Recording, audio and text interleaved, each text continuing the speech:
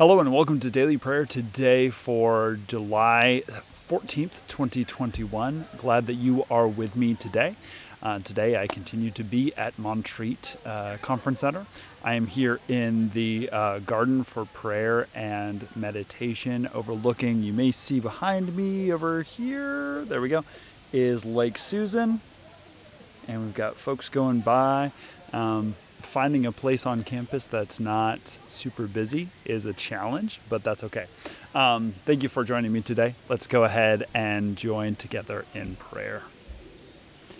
O Lord, open my lips, and my mouth shall proclaim your praise. We pray to you, O Lord, you hear us in the morning. At sunrise we offer our prayer and wait for your answer. The Lord be with you, and also with you. Let us give thanks to the Lord our God. It is right to give our thanks and praise. O Lord our God, we give you thanks that through the gift of our baptism, you have poured out your grace upon us and claimed us as your beloved people. By the power of your Holy Spirit, help us to love and serve you always, and to love and serve one another. Through Jesus Christ our Savior. Amen. Our readings for today are, I didn't skip to there, Psalm 89, 1 through 18, and 147, 1 through 11, 1 Samuel 20, 1 through 23, Acts 12, 18 through 25, and Mark 2, 13 through 22. Listen for God's word to speak to you. Psalm 89, 1 through 18. I will sing of your steadfast love, O Lord, forever. With my mouth I will proclaim your faithfulness to all generations.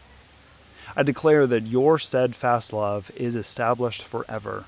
Your faithfulness is as firm as the heavens.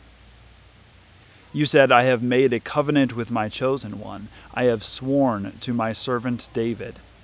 I will establish your descendants forever, and build your throne for all generations.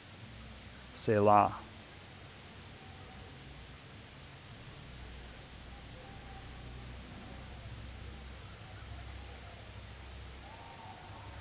Let the heavens praise your wonders, O Lord, your faithfulness in the assembly of the holy ones. For who in the skies can be compared to the Lord? Who among the heavenly beings is like the Lord? A God feared in the council of the holy ones, great and awesome above all that are around God. O Lord, God of hosts, who is almighty as you, O Lord, your faithfulness surrounds you. You rule the raging of the sea. When its waves rise, you still them. You crushed Rahab like a carcass. You scattered your enemies with your mighty arm. The heavens are yours. The earth also is yours. The world and all that is in it, you have founded them. The north and the south, you created them. Tabor and Hermon joyously praise your name. You have a mighty arm. Strong is your hand, high your right hand.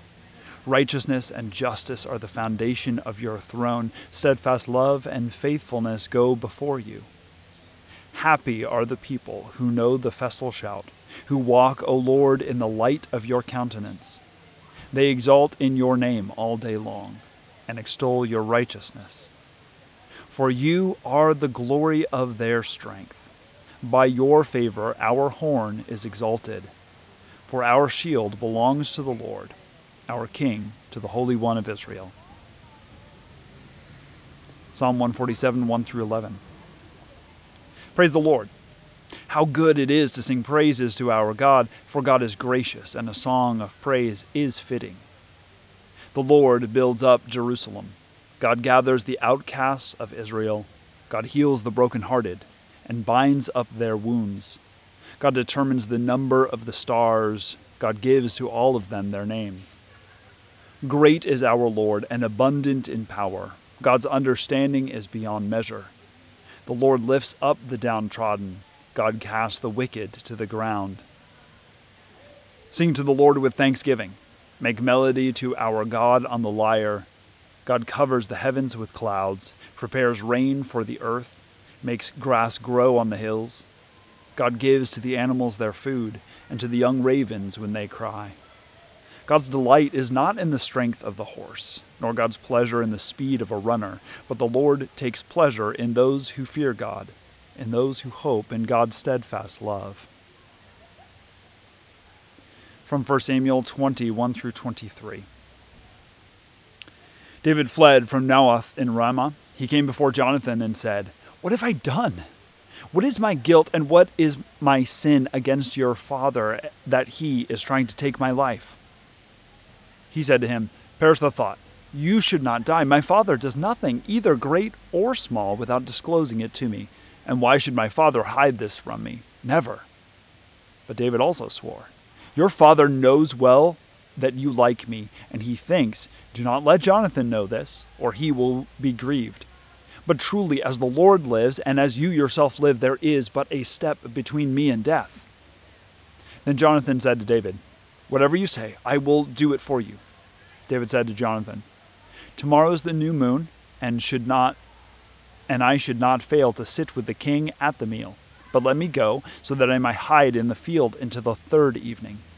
If your father misses me at all, then say, 'David earnestly asked leave of me to run to Bethlehem, his city, for there is a yearly sacrifice there for all the family.' If he says, 'Good,' it will be well with you, your servant. But if he is angry, then know that evil has been determined by him. Therefore deal kindly with your servant, for you have brought your servant into a sacred covenant with you. But if there is guilt in me, kill me yourself. Why should you bring me to your father?" Jonathan said, "Far be it from me. If I know that it was decided by my father that evil should come upon you, would I not tell you?" Then David said to Jonathan, "Who will tell me if your father answers you harshly?" Jonathan replied to David, "Come, let us go out to the field." So they both went out to the field. Jonathan said to David, "By the Lord, the God of Israel, when I have sounded out my father about this time tomorrow, or on the third day, if he is well disposed towards David, shall I not then stand and disclose it to you? But if my father intends to do you harm, the Lord do so to Jonathan and more also, if I do not disclose it to you and send you away, so that you may go in safety. May the Lord be with you, as he has been with my father. If I am still alive, show me the faithful love of the Lord. But if I die, never cut off your faithful love from my house, even if the Lord were to cut off every one of my enemies and of the enemies of David from the face of the earth." Thus Jonathan made a covenant with the house of David, saying, "May the Lord seek out the enemies of David." Jonathan made David swear again by his love for him, for he loved him as he loved his own life.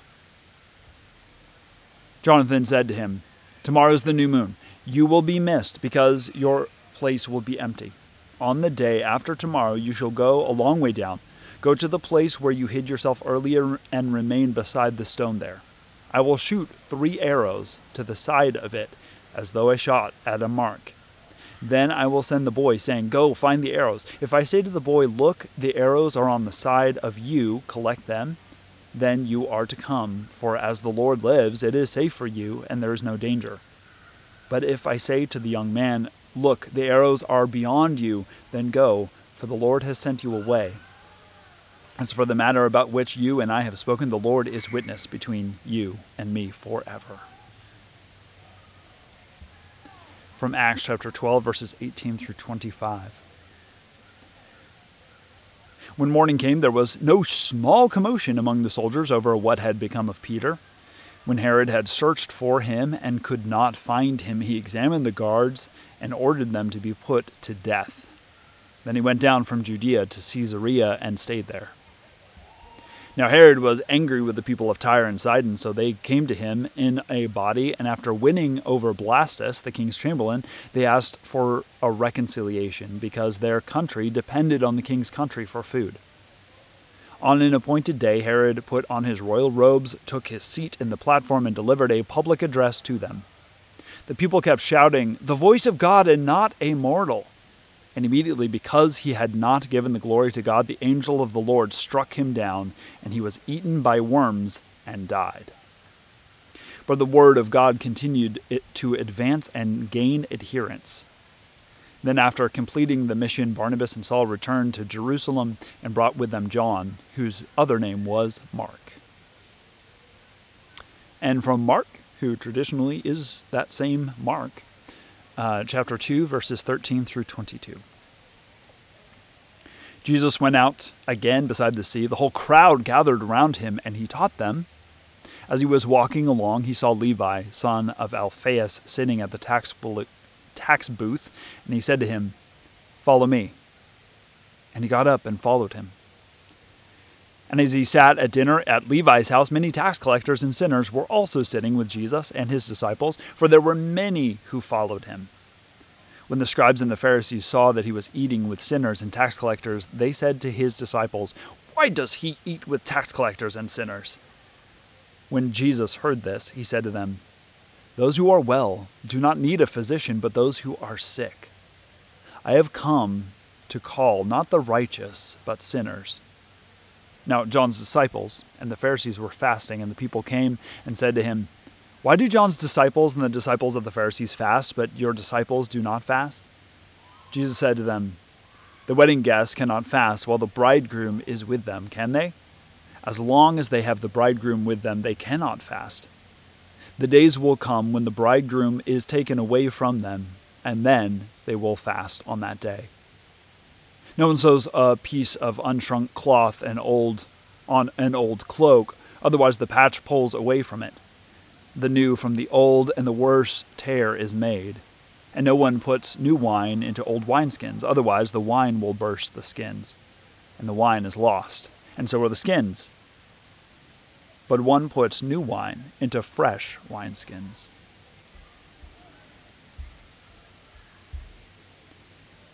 The word of the Lord. Thanks be to God. So our readings for today. So first we have from 1 Samuel, continuing on this story. Remember, we have this wonderful relationship between Jonathan and David. They trust each other. They have made covenant with one another multiple times. They get each other. They understand sort of the motivation. Remember, Jonathan went and attacked a bunch of Philistines and knew that God would be, as long as God wanted victory, it didn't matter who was sent. David did the same when he went against Goliath. And so they meet up and they say, David says to Jonathan, "What am I going to do? What do you have to say about this? It seems that your father wants to kill me." And Jonathan says, "Oh, no, Dad tells me everything," right? He says, "Well, yeah, he probably isn't going to tell you this because he knows that we're close. So we should figure out a way to figure out what's really going on." So they platch this scheme. Anyways, they come up with a plan, and they're going to find out if Saul is really, wanting to kill David, or if maybe they've misunderstood. So the New Moon Festival is coming. This is the every Jewish month when the moon is new, empty, there's no light on it, there would be this feast day. It would be a 3-day affair, apparently, for the royalty, and they would all gather together. David says, "I'm not going to be there, and you find out if your father Saul is, asks about me in the first place, if he's fine with me being gone because you've told him that I'm going to a sacrifice at my hometown. If he has no problem with that, then we know that he probably doesn't have a problem with me. But if he is angry that I'm not there, then we know that maybe he was planning something, and probably he was."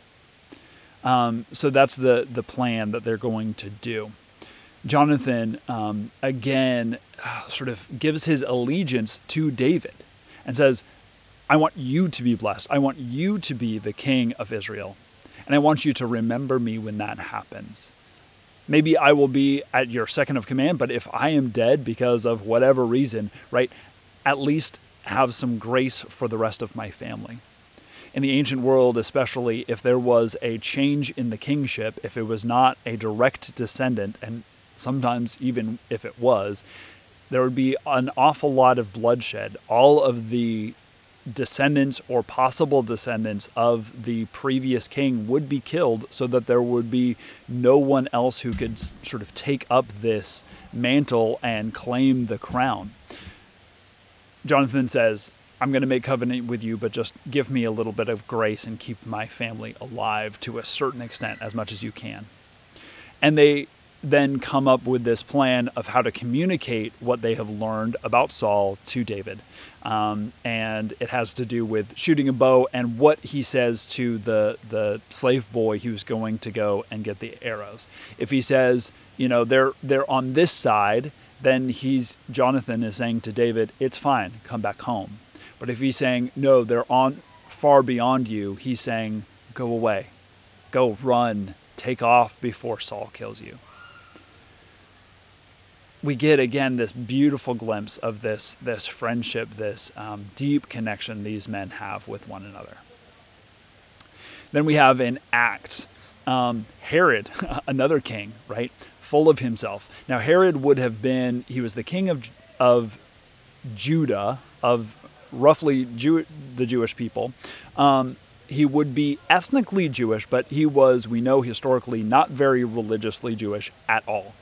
He was a figurehead. He was put there in authority, potentially, at least sort of arguably, part of the descendants of the kings of Judah, but put there by Rome to be not a governor, because the governor was Roman, but sort of a local leader who could sort of get the Jewish people on their side. Herod, this is the second in this line. This is not the Herod who rebuilt the temple, nor the one who killed all of the children in Bethlehem. This is the next one after that. Well, he thinks he is hot stuff. There's an argument about what's some other thing, and there are people who send a delegation. He gets out, he gives this great pronouncement and speech, and all the people say, oh my gosh, it's like hearing a god speaking. And because he doesn't say anything about that, because he sort of either doesn't directly counteract that and say, no, I'm not a god, I'm just immortal, or actually starts to believe that own hype, he is struck down by God. And you notice there is a very gross sort of connection. He's struck, he is eaten by worms, and then he dies. Normally it's you die and then you're eaten by worms. This is the opposite.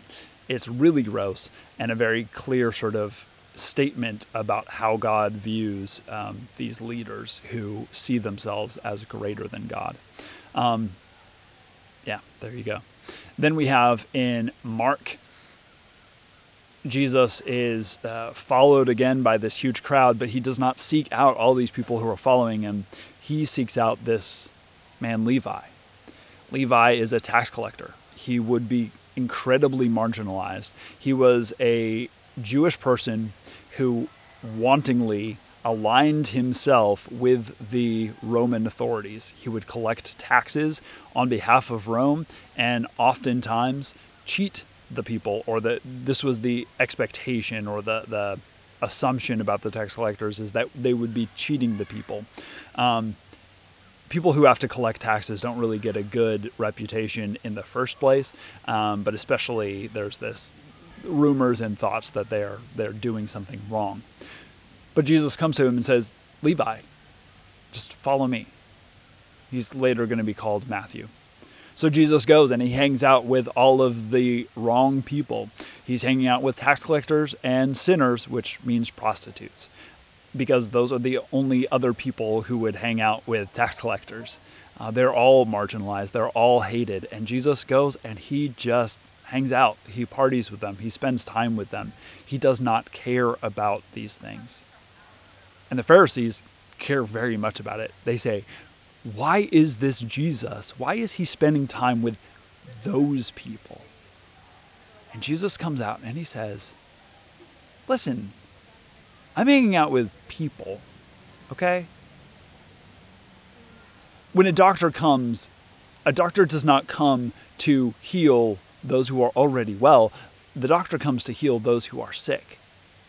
You're okay. You're doing all right. You've got some problems, sure, right? Arrogance, pride, self-righteousness, all those sorts of things. Sure, we'll work with those. But these people over here, they need help.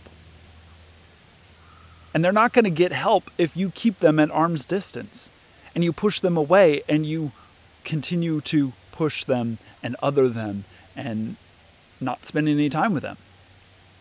I'm hanging out with them because that's what they need. Guess what? The tax collectors and the prostitutes, they're going to go into heaven before you. Because they know that they're not righteous. They know that they don't have everything together. Y'all think you do. Those are our readings for today. Let's go ahead and join together in prayer. Satisfy us with your love in the morning, and we will live this day in joy and praise. Eternal God, we thank you for being with us today and for every sign of your truth and love in Jesus Christ. Especially we thank you for all works of Christian compassion.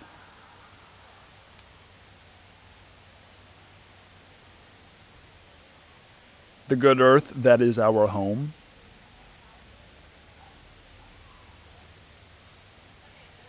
Examples of wisdom and righteousness.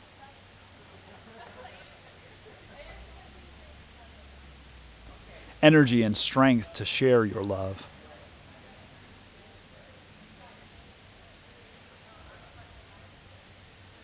Each new insight into your grace.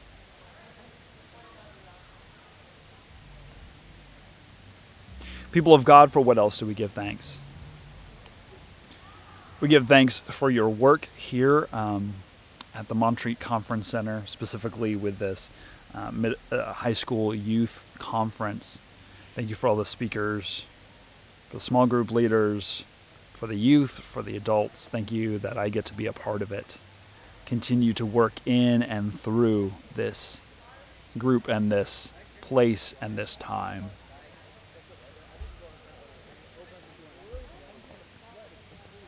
Gracious God, we remember in our own hearts the needs of others, that we might reach out to claim your love for them and reach out to give you love, give your love in the name of Christ. Especially we pray for Orthodox and Coptic churches.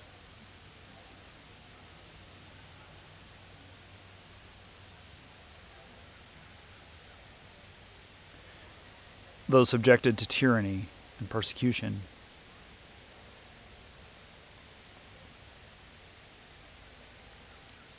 Those who are outcast or strangers.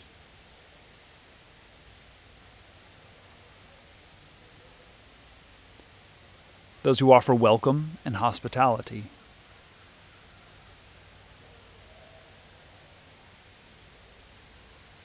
The renewal of those who despair.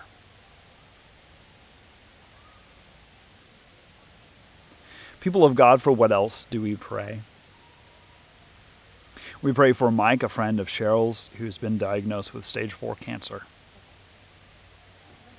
For Debbie, who is recovering from hip replacement surgery and is doing well. For Pam, Bill's friend, who is home from the hospital after a stroke but is frustrated that her eyesight has been affected. I also lift up a young lady from my small group, Katie, who we talked about distractions and disconnections today. And just pray for the disconnections that she experiences. Feeling disconnected because of just looking at her phone or her identity, ideology, family, friends, her mental health, her work. Pray for her and all those who are disconnected.